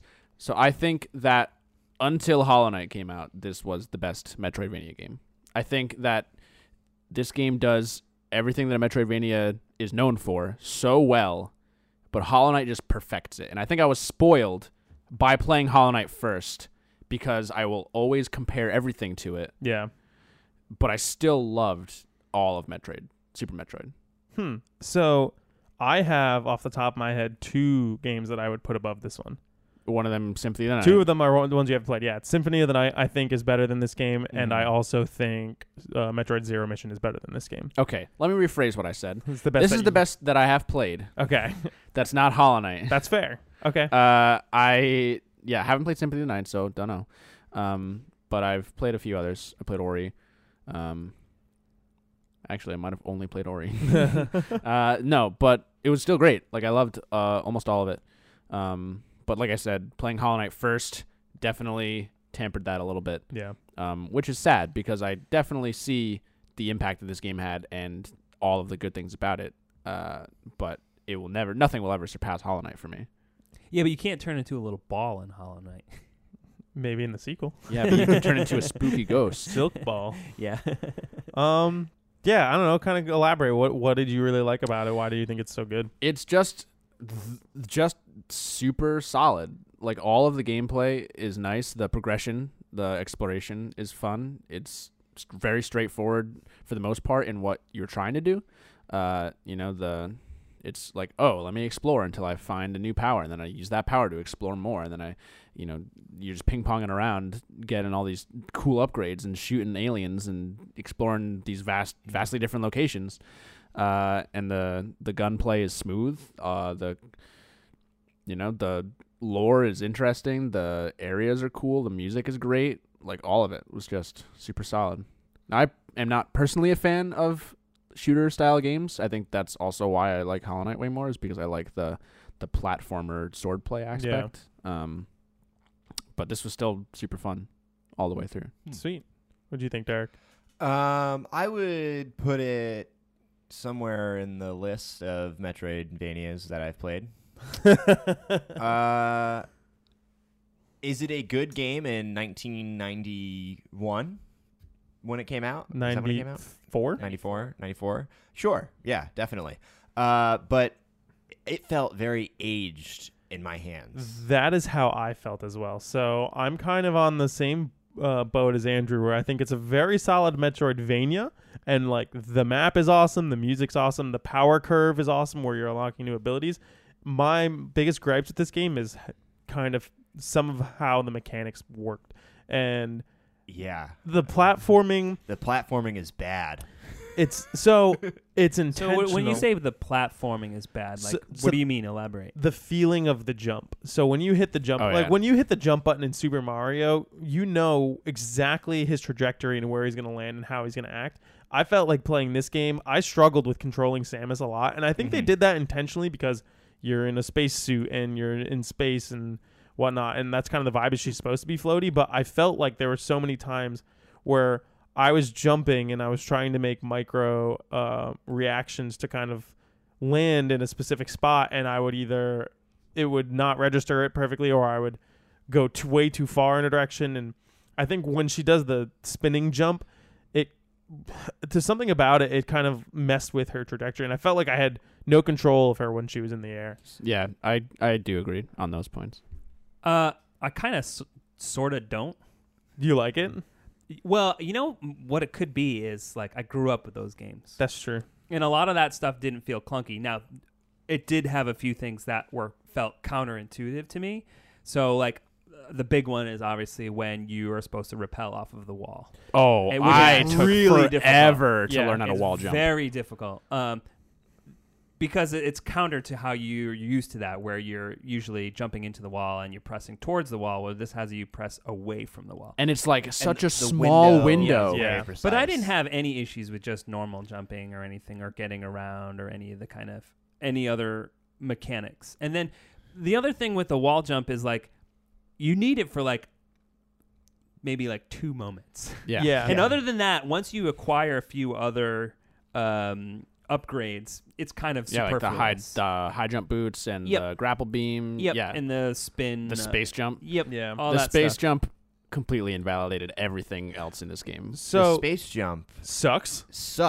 I was having so many issues. I would spend 10 minutes on a screen where I had to use my space jump to get up, and I would do it 3 times, and for some reason the 4th time wouldn't register, and she would just spin until I hit the one ground. where you run fast and then stop and then No, that's the one where you can jump in the air forever. Spark. Yeah, Shine Spark. Oh, so the one where you're just kind of you're keep just like, jumping. woo, woo, woo. Yeah, that's wonky. Yeah. I had a lot of problems with the space jump. Yeah, so like you were saying, Andrew, it's a very good Metroidvania, but there are so many mechanical things that I struggled with that I think people seem to overlook, and I think this game should be knocked for it. I don't think people put this in top 3, top 5 games of all time. Yeah. And I think there are games like Hollow Knight, which are doing what this did, but much better, that aren't giving the credit that they're deserved because it's not as old. I think it's like Hollow Knight took the formula and perfected it instead of creating the formula. Yeah, and I don't know. You do a lot of reviewing and listing of movies and kind of like placing them in an order. What is your opinion on like best of all time lists where a lot of the older stuff doesn't get removed as time goes on, even though there could be things that are better, but people consider because this is older, it's inherently better, which I never of the limitations of the time. Yeah, so like I don't number of factors really. Yeah, I don't. We just did an episode on the Beatles. Yeah, and our 2 guests had never listened to the Beatles, and which is weird. Yeah, They're one of the most popular bands of all time. Yeah. Like even the hits. I mean, I think they kind of like passively would have listened to it. Like they absorbed them. Yeah, right. They're like, oh yeah, I've heard this, but they never actively listened to the Beatles. And there's a difference between being in the mall and hearing Here Comes the Sgt. Pepper's Lonely Heart Club Band and actually sitting down and listening to A Day in the Life. Yeah. Now, their argument was that why would I need to go back to this old thing when this new thing exists? Okay. But I feel sometimes that when you do that, you're sort of neglecting history. And I think sometimes putting the thing in the context of when it was made is a helpful distinction, because the same thing's going to happen to Hollow Knight. Yeah. Things are going to change. Right. And in 10 to 20 years from now, we may look at Hollow Knight and like, well, that's quaint. You know, things are different. Or someone that's younger than you may approach Hollow Knight and Never. be like, you never know. Yeah, exactly. Because people said the same things about the Beatles, but these guys are sitting here saying like, well, why do I need to listen to the Beatles when Death Cab for Cutie exists, which is ridiculous. But anyway, so like I think for me a lot of times, and what I said in that episode is what I like to do is listen or watch older things. And like you're playing Hollow Knight, you're watching Marvel movies, and when you're in it and you're talking about games week to week, you can see patterns. Mm-hmm. When you go back to older things, sometimes they feel new and fresh because they're separated from that context. And the thing that's exciting about the older thing is discovering the context. Does that make sense? Yeah. And so I don't know, for video games, like it's different because like there's an active sort of participation involved.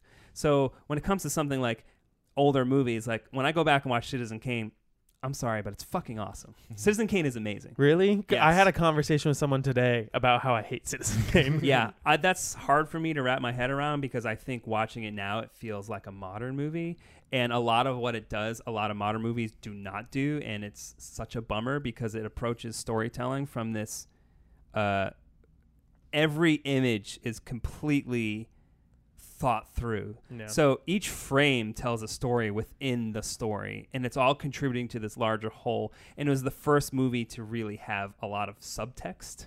At least it wasn't as like I don't want to say on the nose, because there are plenty of older movies that had some subtext, but it uses metaphor a lot more than, and it was one of the first movies to do that. And it's gorgeous. And when I watch it now, I have no idea how they shot half of the stuff. And I think it's such a compelling watch, and I think it has some remarkable performances. So I don't know if it's an apples to apples kind of comparison when it comes to video games, because again, there's the participation. Yeah. And there were the limitations of the controller for the original Nintendo or for the Super Nintendo, which when you're playing on a system that has a little more sophistication, that maybe doesn't translate. Is that fair to an older game? I don't know. I don't know if that's fair. So I got to the point where you get the grapple. And I got extremely, extremely, extremely frustrated. I couldn't do it. I literally had to put the game down. I could not get past the next grapple part. The grapple beam is another clunky. I couldn't do it. Yeah. Oh, yeah. So it doesn't. See, I got so used to it. I thought it was. Did you? I thought Yeah. it was pretty easy. You see, I think one of the reasons that I actually ended up enjoying it more than it seems you have is because I found myself getting used to the mechanics fairly quickly.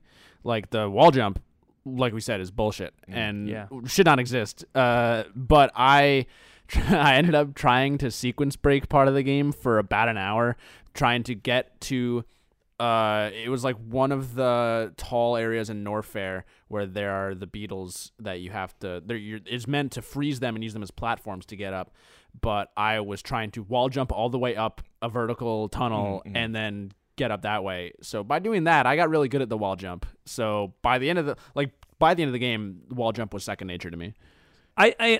I do think part of it is like, you know, I grew up with these video games. I played a lot of games that were similar on the original Nintendo, and they were a lot harder. Yeah. And Jeff and I talk all the time about how modern games, I'm like, if it's a little too difficult, I don't play it, which is strange because I grew up on the original Mega Man. Yeah, which is brutal. I played Bionic Commando, which is this game that you could not save. You had one life. You had a life meter, and it was a grappling hook game. You couldn't jump. You only grappled everywhere, and you could shoot. And I played this game one time, and I made it to the final boss. And when you destroy the boss, you have to escape. And I'm sweating it. Because, like, if I die, that's it. I started at the very beginning of the game. And my parents were yelling downstairs, it's time to eat. And I'm like, I'm coming. And I'm, like, freaking out because I'm trying to escape. And the game froze. Oh. And I never played the game again. Yeah. Wow. So, but that game sort of conditioned me for a game like Super Metroid, and a lot of and again, like the wall rappel is bullshit. Yeah. It really is. Cannot the- stress this enough. And Yeah. the space jump. Those are the two The I space have. jump works horizontally. It's Yes. easy. It's effortless. When you're going upwards, that's when it's really hard. Like I had an epiphany moment with Yeah. it where I realized how exactly it works. Basically, in order to get another jump, you have to like get to the other end of the parabola, Okay. and then it'll let you jump again. Yeah. So you basically just have to have come down a little bit and then jump again. I was finding the same difficulties that you were, where like I would be trying to go vertically and I would be spamming the button and nothing would happen. So I think it's just a timing thing. Yeah. Just I don't after know. I figured it out, it was fine. I just think this game is satisfying as far as it set the template for exploration and acquiring new things to upgrade Power-ups, and to yeah. Explore a to map. explore even more. So And I think that part is still so satisfying. yeah, when it comes to that, it's easily in the top of all Metroidvanias for sure. It, like I said, the world and the power curve and like getting new armor suits and getting upgrades Mhm. to your cannon, and that all felt great. Mhm. Yeah. I just think there were some mechanics that didn't work super well. Like another issue I had was having to cycle through my weapons. Oh my god. And you could only use the select button. So if you wanted something at the end and you're trying to do it like really quick, you can't. You have to sit there. And it was extra hard on the Switch because I was playing with the D-pad, Yes. and then I would have to go up and around the the joystick to get to the minus button. Whereas back on the Super Nintendo controller, it would have been just a quick little just move use to the right. Just use the other pad. What other? Yeah, I used the control stick. Yeah, me too. Oh, see, I felt weird playing with Yeah. control stick. I wanted to use a D-pad for a 2D platformer. That's just how I feel about I those played things. so much with the control stick before I even realized you could use the D-pad. Oh yeah, no, I was full in on the D-pad, but yeah, having to cycle like that was a pain. But in my mind, I was like, why don't they just put this in on LNR? But then you need that for so like they were trying to do a Because they lot. only had an LNR. There wasn't the. But there was also what was it? A was shoot and Y was jump. B was run. What was the X button for? Nothing. Why couldn't they have? I think it was the other way around. I think X is shoot, A is The top one was shoot. yeah, Y was the useless one, and Y Oh yeah, is I for was thinking Xbox. canceling your selection up top. it cancels it. Yeah, so if Really? you select all over your Super Bomb and you press Y, it wipes it. It just went back to Oh. cannons. Yeah. Well, That would have helped. So I wish I knew that. after There's this thing called the instructions. We don't get instructions on. Well, that's the Super thing. Like Nintendo. when we were younger, we'd get the case and you get the booklet with Right. it, and You read it. You'd read it. You'd read it cover to cover because you needed to figure it out, and it Yeah. also had story elements that weren't in the game. important, yeah. Yeah. So going back to kind of what Matt was bringing up earlier, after my grapple incident, Grapple debacle. I went back and I didn't restart it. I loaded up my save from when I played it on the SNES Classic with the SNES controller. And I think I was just before getting the grapple beam, so it was like perfect. It's interesting that you call it SNES. I think That- we just I mean I was always conditioned when I was younger to call it SNES Oh, SNES? because it was called the always, NES, so we just Yeah. called it the SNES. I've See, I heard- call it the NES. I've heard both. Did you call it the NES? Yeah. SNES. The the NES. I've definitely heard both. Uh, Weird. Anyways, So I then got to that same part, and I felt, for some reason, better playing with it felt more natural playing with the Super Nintendo controller. And I think it just, I don't know why, but playing with what it was designed on made it feel better. I felt like my jumps were better. I felt, and I don't know if it was, if there's A placebo. a placebo, or if there's like a slight input delay between the emulation in the Switch. I was starting and- to wonder that too at yeah, some point. so If it was buggy. If that's like there was just a Just delay a from when I was slight- pushing the button to when it was registering. When this came out, like my friends and I were like, "This is the greatest thing ever," and because there- nothing like that had There are existed. people who still say that. Yeah. So Yeah, I've most likely people who grew up playing it. Yeah, maybe. I wonder. I really do if that's a thing because I don't know. I felt like I was struggling on the Switch with controlling it. yeah, I feel like there has to be some slight input delay just because the SNES is the Switch is emulating an environment, and then the game is being run through that emulated environment. So there has to be some there's a couple more jumps the control input has to go through before it gets to the game. Whereas if you're just playing it on I guess it is technically emulated. Maybe my argument is mute or moot. I think the other thing too is like maybe I don't see the distinction between the difficulties with some of the controls in this, and playing the new Luigi's Mansion and fighting a boss where I'm in a raft and it's just absolute bullshit. Yeah, Oh no, that dumbest part was boss in that absolutely game. bullshit. And Yeah. so like I still enjoy Luigi's Mansion. I'm like, oh, this is so much fun, but like that is such nonsense. And the little nonsense that I experienced in Super Metroid really didn't overwhelm the overall experience. Yeah, I'm in that same boat. Well, so let me ask you, like, all of you, I'll ask all of you this question. When you're playing a game, you know, what are those things, those stumbling blocks where it goes from being, this is a great game, to being like, this is just an okay game? Like, has there been any games for you that you've played where you're like, I love this, even though these things are bullshit? I think Super Metroid falls under that category. I still love the game as a whole. Sure, but I'm asking, are there other games? Are there modern games like that for you? I'd have to think for a second. Do you have any off the top of your head, Derek? For me, it might be a little divisive, but Horizon Zero Dawn. Okay. What an asshole! I don't. I'm I'm sorry. I don't know that game. Yeah, Andrew really I likes do it. really like Horizon. But that was a game that I struggled to get through because I don't know if I just couldn't, some of the combat I just couldn't get, but it felt like there were some weird design decisions on like how things worked. And In what regard? I'll be honest, it's not really fresh in my mind anymore. Okay. But I just remember at the time, like I wasn't good at the combat. All right. And it felt weird because I am very usually good at games with combat, especially like the the bow combat I was good at. Yeah. But I guess like it was going into fighting the boss, the enemies, and sometimes it felt like trying to hit their weak spots just didn't like work as well as I would. You know, like I'm aiming for the weak spot. Why am I not hitting the weak spot? And so that was one of those things where it was like I had to make myself finish the game and get more used to the combat, and by the end of the game I was like pretty good at it and right, could understand it. I think sometimes games have those where you're just not getting it, your brain's not getting it, and you're like trying to get it and you don't know what you're doing wrong, and sometimes you just have to keep going to fight through it. So that's like how I am with Final Fantasy, but I don't end up finishing most of the time. Yeah, I mean, I kind of had a similar feeling for Earthbound too, which is also one of the considered one of the greatest games of all time, one of the best RPGs of all time. There were so many moments that I thought were dumb bullshit but I kept playing through it. And I don't know if I continued playing through it because we're doing it for a purpose to discuss it. But there were moments like when you had to stand in front of the waterfall for which you didn't like 3 minutes. Yeah, that's not. It sounds funny. It is funny. It was very funny. It's super on brand for Earthbound. I hated it so much because I just wasn't playing the game at that But point. that's based off of your expectations for what a game should be. Yes. And the game itself is subverting those expectations by saying, no, a video game can be this. But should a video game be that? Is the question. I think it should entail. It should encompass all experiences. Yeah. Yeah. Earthbound and is. that may not be for you, and that's fine. But it's the same argument when we're talking about movies, where it's just like, should a movie that's 3 hours long and have no dialogue and be super slow and tedious, should that exist? And I think it should. Yeah.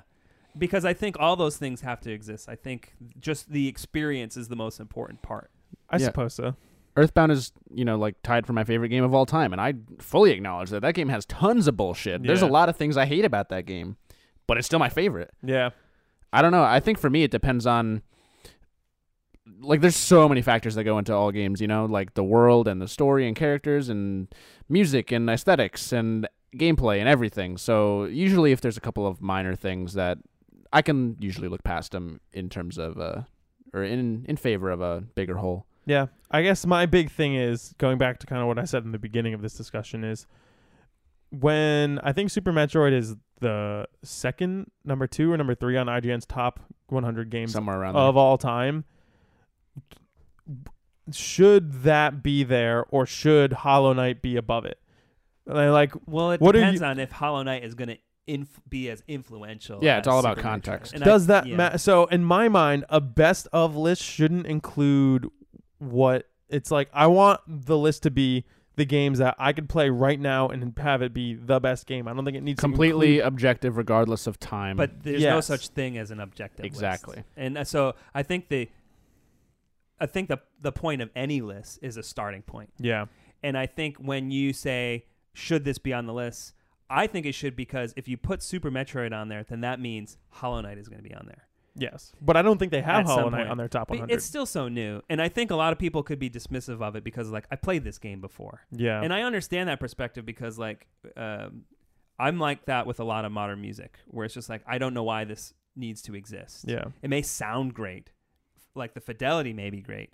The way it was recorded and the performances may be good. But, like, your 2 guitars, bass, and drums, I've heard most variations of that at this point.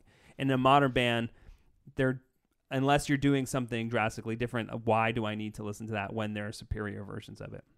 So, but again, like, I think maybe these people that are playing Super Metroid are saying, like, maybe these things aren't great, but the whole is great, Yeah. you know? And so I don't know, but I do think, like, again, like, you need to remove that notion of, like, oh, these are definitively the best because they think it's the best. I think it's a starting point. I suppose that's true. Because while Citizen Kane is a great movie, it's not my favorite movie. True. But that's fine, because, like, when I look at lists, whether it's video game lists or movie lists, it's always a starting point for me. And so, like, after I finished Super Metroid, I was like, well, what do I want to play next? So I started doing some searches for, like, the best games of the last decade. Yeah. And I looked at them and I'm like, all these games look identical visually, and that does not appeal to me. Right. This is why Wind Waker is a big game for me. Yeah. Because I think visually, yeah. aesthetically, it's so exciting. But Yeah. that's another game where people bitch about the mechanics of The Of you the know, sailing. length of sailing, you know, the Yeah. Yeah. And I didn't particularly care for the sailing in that game, but that's still a game that I adore. yeah. So- to me, yeah, like Yeah. Wind Waker is the other game that's tied for And, my favorite and game some of of all my time. favorite movies or art in general, they're flawed. And I think that's okay. Yeah. Because I think what I'm looking for in any art is the experience and the artist, the people that created it. And I think, you know, you see that in Hollow Knight. Mm-hmm. You see these people and the passion that they put into the game. And I see that when I play Super Metroid.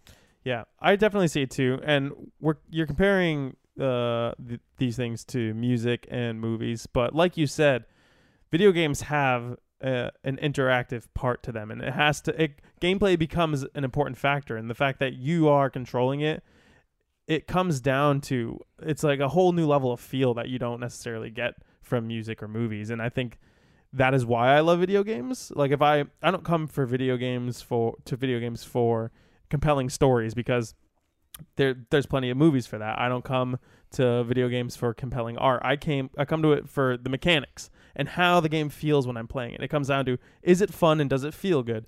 And a great story and an awesome visuals, those are cherries on top, you know? But when I have some gripes with Super Metroid about how it feels to play, and there are other games out there that feel good to play, and then I start to wonder, yeah, should those games be getting more recognition? I don't know. That's my big kind of thing here. Maybe, you know, maybe you're right. But again, like, those people may play Super Metroid and be like, that wasn't my experience with it. I guess that's true. You know, because I didn't have that experience. Yeah. And oftentimes when there was frustration on my part, I was just like, I'm bad at video games. True. This might not be the video game. This might be me. And like I said earlier, like, I grew up on these type of games, so I was used to a lot of these kind of things. Yeah. Yeah. I would still put Mega Man, like, especially 2 or 3, as one of my favorite games of all time. And those games are punishing Yes. for Oh, yeah. very similar reasons, where you think you jump, the jump's weird, you just fall off of a cliff. Yeah. And sometimes that's part of it, you know? Mm-hmm. Yeah. But so, you know, when you're playing modern games and they're difficult, but the mechanics are good, like, what's the difference? Where's that line, I guess, is what I'm asking. So if it's difficult and it feels good?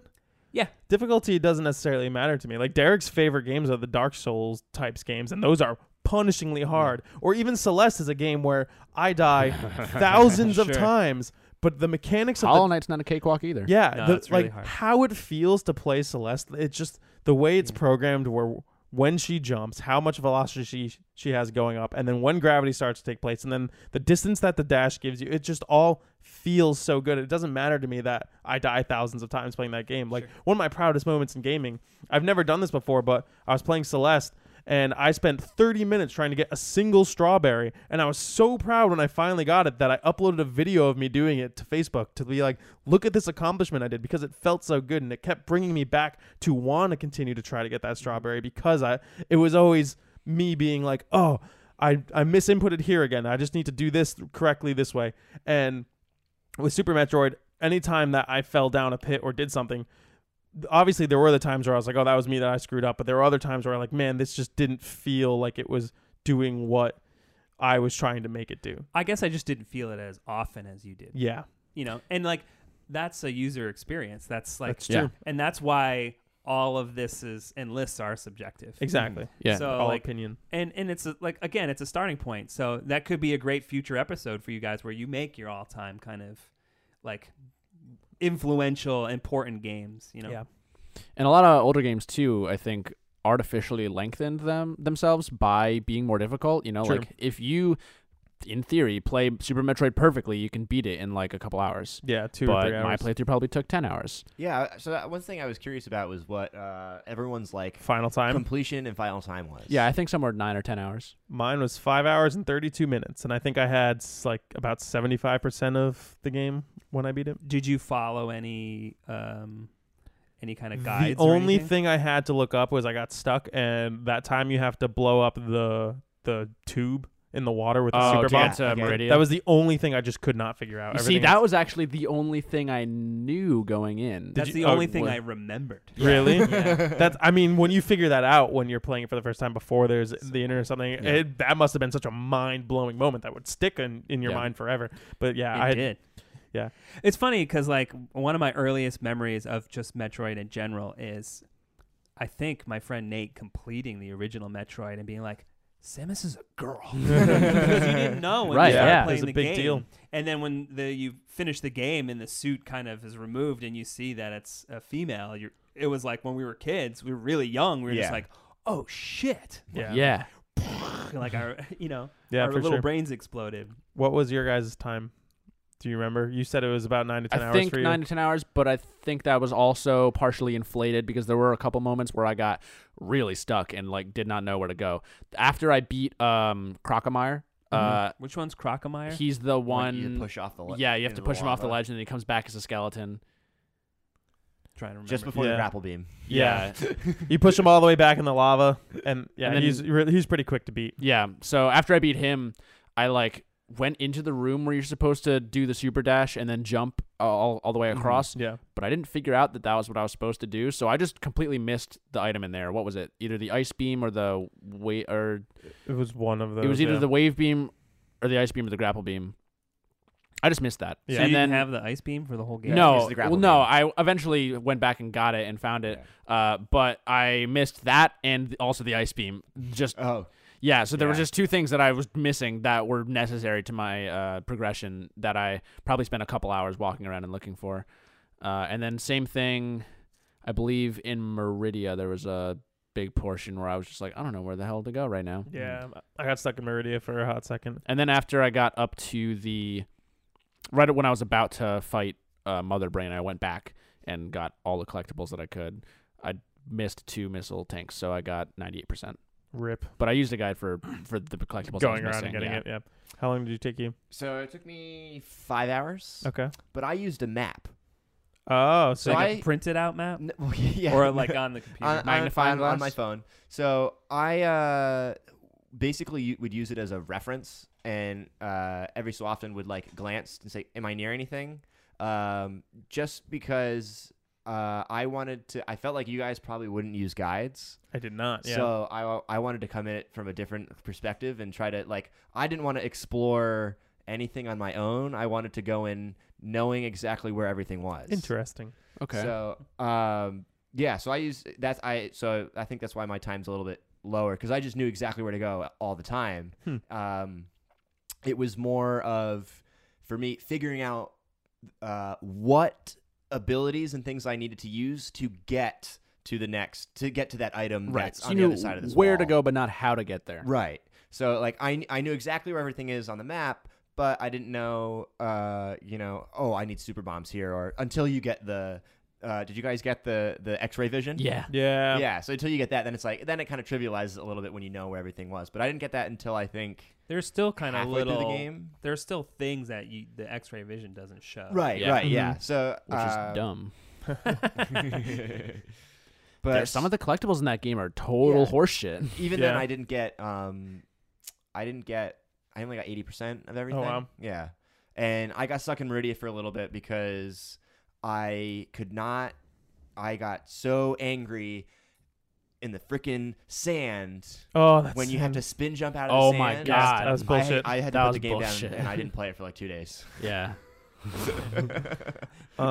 So I want to kind of start to wrap this up. I personally have been kind of. It seems like I've been crapping on this game a lot, but it is still such an amazing game that the things I am complaining about are small in comparison to how great it is. Right. I want to really shout out the kind of environmental mechanic teaching. Mhm. So Yes. you learn how to do wall jumps and the super whatever jump Shine Spark. by just animals in the Yeah, world. That And was really cool. that is so cool. I don't know. It's not often that you see games successfully teach you how to play the game just within the game without having a text box that says, if you do this input, this will happen.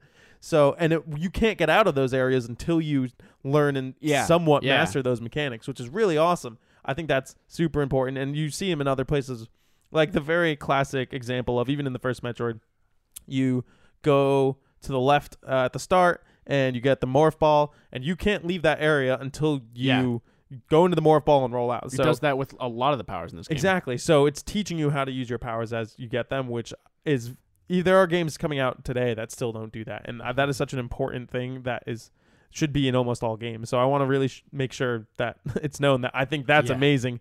The music in this game is super cool. Like Yeah. the Meridia music, where it starts to get dark and creepy, and then as you go down into Ridley's lair, that all kind of starts to swell up and get really intense. I really like the opening theme when it's doing that slow text crawl. Yeah, it's also good. The music in it is yeah. Overall, it's still a really awesome game. It So I still- just it wanna- still looks great too. Yeah. Like, the character designs are great. all the colors are the cool. Mhm. villains are great. The bosses look great. The environments. Yeah. That's something you miss, though, I think, with games nowadays is with the limitlessness of things is every pixel there is colored a certain way to make it, be this vibrant, colorful world. Everything's on purpose, and you don't see that as much nowadays because everything's more like textures and everything is different. You don't have to, that one little green pixel or the orange pixels in her helmet. They and all like the matter. visor. Yeah. Yeah. Cool.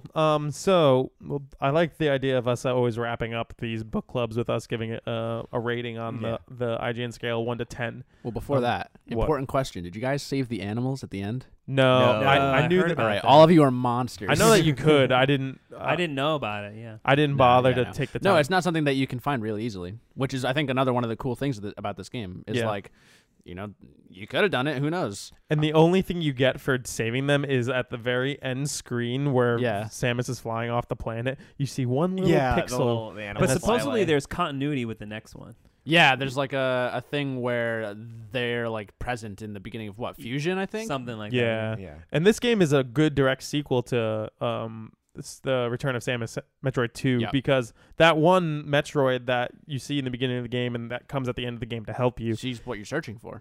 Well, yeah, that's the Metroid at the end of the last game that Samus chose to spare and Yeah. because it considers her mother. So Yeah. I thought that was all really good and they did a really good job Yeah. kind of exploring that story without having all these text dialogues to kind Yeah. of explain it away.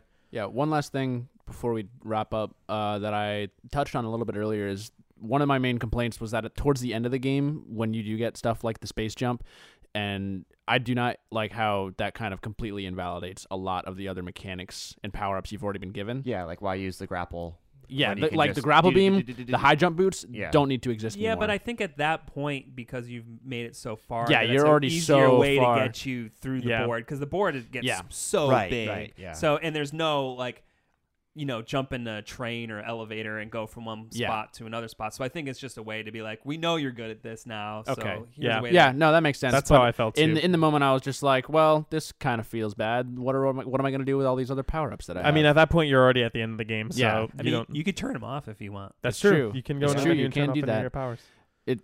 in like Hollow Knight, I'm gonna go back to that again because why? In Hollow Knight, I felt like I was always using all of my powers, all the time. Yeah. And That's how I feel nothing like in was real ever life. overshadowing itself. Well, this isn't a podcast about real life, Matt. It's a podcast about board games. Yes. All right, Andrew. What would you give this game on a 1 to 10 scale? 9. 9, Derek? 8. I give it a 9. Yeah, I've been weirdly torn between 7 and 8, but I think after talking it through, and my gripes with it aren't as severe as I initially thought, and it doesn't outweigh everything amazing that this game's doing. So I think I'm gonna go with an 8. Give it a great. So our average here is 8.5, which I think is on par for what our average for. I think didn't Adam give Earthbound like a 7.5? Yeah, he didn't understand that. There's no points. He didn't really explain it. But yeah. I thought IGN has points though. No, Not they got anymore. rid of it. This year, it's Oh. all just whole numbers. So Yeah, who needs half numbers? Because what the fuck does a 9.3 mean? yeah. Too much water. Cool. So yeah. 8 to 10. Before we move on, we have a job to do. Are we doing that first? Yeah. We're not gonna end it off. Is this The the next whole thing. game? This is the next game, and Matt as the guest. I was just gonna say it. Have Matt do it. You have to have the privilege. So this is going to be the next game that we play for the video game book club. Mix it up, Matt. Pick out something good. We have 10 games in here. 10 games. Kind of spanning a lot of different genres and eras. What do we got? Symphony of the Night. No! Wow. Wow. What What are a- the chances of that? A horrible night to have a curse. That's the third Castlevania. I can't It's play the that on the same- Switch, correct? No. Nope. You can play it on PS4. You can play it on Yeah. Game. For PS1. people listening at home, I just threw down the piece of paper with anger. If you want to play it, I will go back to Mom and Dad's. I will grab my original PlayStation and my original copy of Symphony. have of the Night. it? That's in Mom and Dad's basement. I would like to play it. I've always wanted to play it. Okay, so I'll get right. that to you so you can play it. And Yes. I'm very. It's ironic and amazing that we got this, so now we can compare the two games that I know. define this Yeah. genre. Last week we literally said, "Hey, after playing Super Metroid, let's throw Symphony of the Night in that pool." That's amazing. You're welcome. So yeah, we'll play this and we'll get that comparison going. And I'm excited because I personally like Symphony of the Night more. I have played it. I played it only. We are literally back to back playing the Metroid and the Vania. I think it was I- last year I played I it. played all of the Castlevanias before this, but I never got to play Symphony of the Night. You never And played it? I You're the one who loved- bought it for me. Yeah, because I heard it was amazing. It was amazing. But I never got to play it. So, but Okay. I was obsessed with the originals, especially 3. Yeah. So I want to play this game. Awesome. I'm Yeah. looking forward to that. I've never played a Castlevania, so Me neither. Oh. I'm excited. This will be my first. Really? You've never played any of them? Nope. Last week's trivia was Castlevania trivia because I of would the have show- lost. because of the show. You would have done better than them. I don't know about that. Who's the main character of the first Castlevania game? Is it Simon? Yeah, Derek didn't know that. Derek put Dr. Acula. I think the second one is Trevor. He's from the third one. The second Oh, one's is it Simon Trevor? again because it's So Simon's the second one is curse. Trevor Belmont. I Yeah, know third one, Victor's in Rondo of Blood. Because He the is third one Rondo is the Blood. one you could play as Dr. Acula. All right, screw this. Does anyone need a break, or can we move right into trivia? Yeah. All right, well, let's take a quick break, and we'll come back and we'll do our trivia and wrap this up.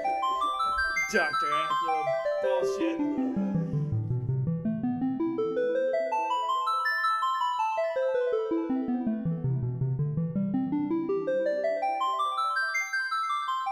All right, boys, who is ready for some Super I almost said Castle Symphony of the Night. Who is ready for some Super Metroid trivia? My body is ready. Not me. Okay, question number 1.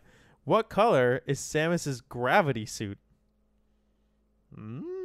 Which one's the gravity suit? Oh, what color is it? Nobody knows. I think you might all know. It's pretty easy. Matt, you go first. Is it purple? Derek? Purple. Purple. It's purple. Good job, everybody. I went kind of easy this week just because it's Really, hard. there's not really Last a week lot was of so hard. things you can It's, do. yeah, it's hard. It's either like insanely specific hard things or general Yeah, things that people like the should have thing that I gathered. do. Yeah, no, don't do that. Question number 2. What's the name of the planet where Super Metroid takes place? Oh, another tricky question. Any thoughts? Oh my god. They say it at the beginning. They reference it. It might just be the beginning. I think they say it a couple times in the beginning, though. In the intro crawl, and then when she goes, No. All right. Derek, what'd you put? Zebes. Matt? Tatooine. Andrew? Zebes. It's Zebes, Zebes. I don't know how to pronounce it. Z-E-B-E-S. I don't I would- retain that stuff. Yeah. When you first said it, I was like, oh yeah, Thebes. Phoebes. I was like, I know it more so not from Thebes. Smash than I do from actually playing this game. That's true. Not fair. You learn a lot of stuff from playing Smash I'm Bros. sure. Hey, man. Number 3. I mean, I Who's couldn't tell you anything about Citizen Kane, so All right, there you go. Rosebud? We're adding him to Smash. Question number 3. Who is the boss that shoots thumbs from his belly button? I mean, real weird shit. I always wondered why he was shooting thumbs out of his belly button. this is a bit of a subjective question to Jeff's brain, I guess. Why is it subjective? He's deaf. That's what he's doing. You gonna write something down? I don't know the answer to this. Jeff, only Hey. your brain could. No, I mean, no, not only your brain, but you're the person who. What's would he say, shooting out of his belly I don't buttons? fucking know. Thumbs. Matt, Thummy. Andrew, Kraid. Derek. I just knew it was like the second boss. I didn't know the name. It's Kraid. Yeah. Andrew gets 3 points. Derek has 2. Matt Studied. has 1. I mean, Kraid. I also knew from Smash Bros. Yeah. It's not my fault. Question 4. What is the name of the power-up that allows you to see through walls? I need you to say the exact name of it. What? It's called I Give Up. Dude, you're not even trying. I'm really bad at this. You're type of worse stuff. than Adam, I'm really bad at trivia. apparently. All right, well, we're going to have you go first again, Matt. What's the name of the power-up that lets you see through walls? X-ray specs. Close. X-ray scope. Yeah. X-ray scope. It's the X-ray scope. You were really close. Is Andrew on track to get a perfect score? For the first time ever. Oh, no. Question number 5. What is the maximum number of missiles you can have? Just normal missiles, not super missiles. You're going to totally guess, aren't you? All right, Matt. How many missiles can 200? you... Derek? 145. 230. It is 230. Andrew. Did you get all of them? Oh, he got I like got 98%. 98%. You got Yeah, nine. so he got close. So I knew all I was missing what was 2 didn't- missiles. Okay. Oh, okay. So he did the math. All right. Andrew got the perfect score. First time ever. Paid attention. But in there's Super Metroid. a bonus question for fun, maybe? Tiebreaker. What is the current... No one's not going to know this. This is why it's fun. What is the current world record time for an any % speed run in Super Metroid? 25 minutes. Derek? Hold on. I think I know this. Ooh. What? I've watched a lot of Super Metroid speedruns. Okay. Any %. Yeah. Glitchless. Any percent glitchless. Okay. I'm gonna say 20 minutes. 14 minutes and 47 seconds. 40 minutes and 56 Okay. seconds. Glitchless is hard. When you get... I think if you look at the glitch ones, it's around 14 Yeah. minutes. It gets real quick. Fun fact. Someone tied the world record, I think, like 2 days ago. Really? I was looking this up, and yeah, I was like, Was it "Ooh, you?" Me. I know. I'm so bad at this game. So did you see Nah, Jeff couldn't figure out any the video? jumps. Did you see any video clips of like the mod with Samus walking around in like a bikini? No, but you do that in Zero Mission. Yeah, but in this game, Yeah. in Super Metroid, there's some clips online. Oh, weird. Interesting. Are you positive it wasn't Zero yes, Mission? 100%. Okay. Yeah, because that was one of the best parts of Zero Mission is when you're Zero Suit Samus. Samus in a bikini. No, well, she wasn't in a That was bikini. one of the best parts, guys. She wasn't in a bikini. She's in that like skin tight blue. That's Yeah, latex no, suit. Third Smash It's like appearance. it's like a Game Shark cheat or something like that. Hey, One of the shout out. videos I watched online, the person was playing with Yeah. that. Oh, interesting. So in Zero Mission, that's an actual part of the game where she's in this, and she only has like a laser pistol that stuns people, so it becomes a stealth mission because you can't fight the giant aliens without your power suit. It's really fun. It lasts like about an hour. It's not a crazy amount of the game, but it was really fun. And that's why I like Metroid Zero Mission better than Super Metroid. You guys should play it if you ever get the chance. Just to What is compare it? What? It's called Metroid Zero Mission, and it's on the Game Boy Advance. And do you still have your Wii U, or did you give that away? We sold it. Okay, I have mine. If you ever want, if you're ever interested, We sold it. Sorry. you sold it. No, me and Meg sold it. We sold Meg and it. I. Meg and I. But if you ever have interest in playing it to compare it to Super Metroid, Okay. I'll let you borrow my Wii U, and it's fun. It's a good game. All right, that wraps this up. If you want to get in touch with us, give us your opinions on Super Metroid and top 100 lists. I You know. didn't read Adam's email. Oh fuck! Adam sent us an email Oh, with Jeff, his you're opinion. slacking today. Dude, yeah, it's a long day. Adam sent us his opinion on Super Metroid, so I'm going to read that real quick. Hi, guys. So at the time of this writing, I am almost, but not quite done with Super Metroid. Typical. I'm on the third major boss, and I already know where the last one is before the final boss. I'm really glad that we managed to pull this game out of the hat this early because it's such a great game to play through and only added to my feeling of Metroidvanias being among my favorite game types. That being said, it's obvious to me why the series became a part of the namesake of games that would follow this design. There's something extremely rewarding about the exploration in these games that rivals even the newest open world games. There were several times throughout the game where I would be scouring the map trying to figure out where to go next, only to find a dozen or so upgrades along the way because all the new abilities I'd gotten since I was there last. This just made the game rewarding even when you weren't exactly sure what to do next. If Castlevania isn't on our list yet, we should be. I would love to see the other half of the two games that inspired this format to continue. Well, Adam, how the tables have turned. I'm excited to hear what you guys all think of it, and in the meantime, I'll be finishing it up. See you guys later, Adam. Cool. So now that I've read that, maybe I should host the podcast and do Adam. trivia every week. No. If you guys have opinions on Super Metroid, send them our way. GameSharksPodcast@yahoo.com. It's probably going to be a while before we get to Castlevania because a lot of games are starting to come out now, so we're obviously going to want to keep up with the new games as they come out. So it'll probably take us a little longer before we record the next episode where we talk about Castlevania. But yeah, you can get in touch with us, ask us any questions that you have. GameSharksPodcast@yahoo.com. You can follow us on Instagram, GameSharksPodcast. And Matt, where can everybody find you and the lovely Tony? You could find us on the podcast, What Did We Miss? And you could listen to that in all the usual streaming services like Stitcher, Premium, and Google, Spotify, and all those other things. Great. Cool. iTunes. Yeah, iTunes. And you could also find us on social media at What Did We Miss? Sweet. Mm-hmm. Well, thank you for joining us. Thank you for having me, guys. It was a lot of fun. It's a lot of fun. This is great. Cool. Hopefully we'll have you on sometime again Let's soon. come If back. there's ever a game that you specifically want to talk about, let us know. And we'll Symphony of the Night. No, I'm just Sorry, Adam. Get out of here. all right, cool. Thanks for listening, guys, and we will talk to you next time.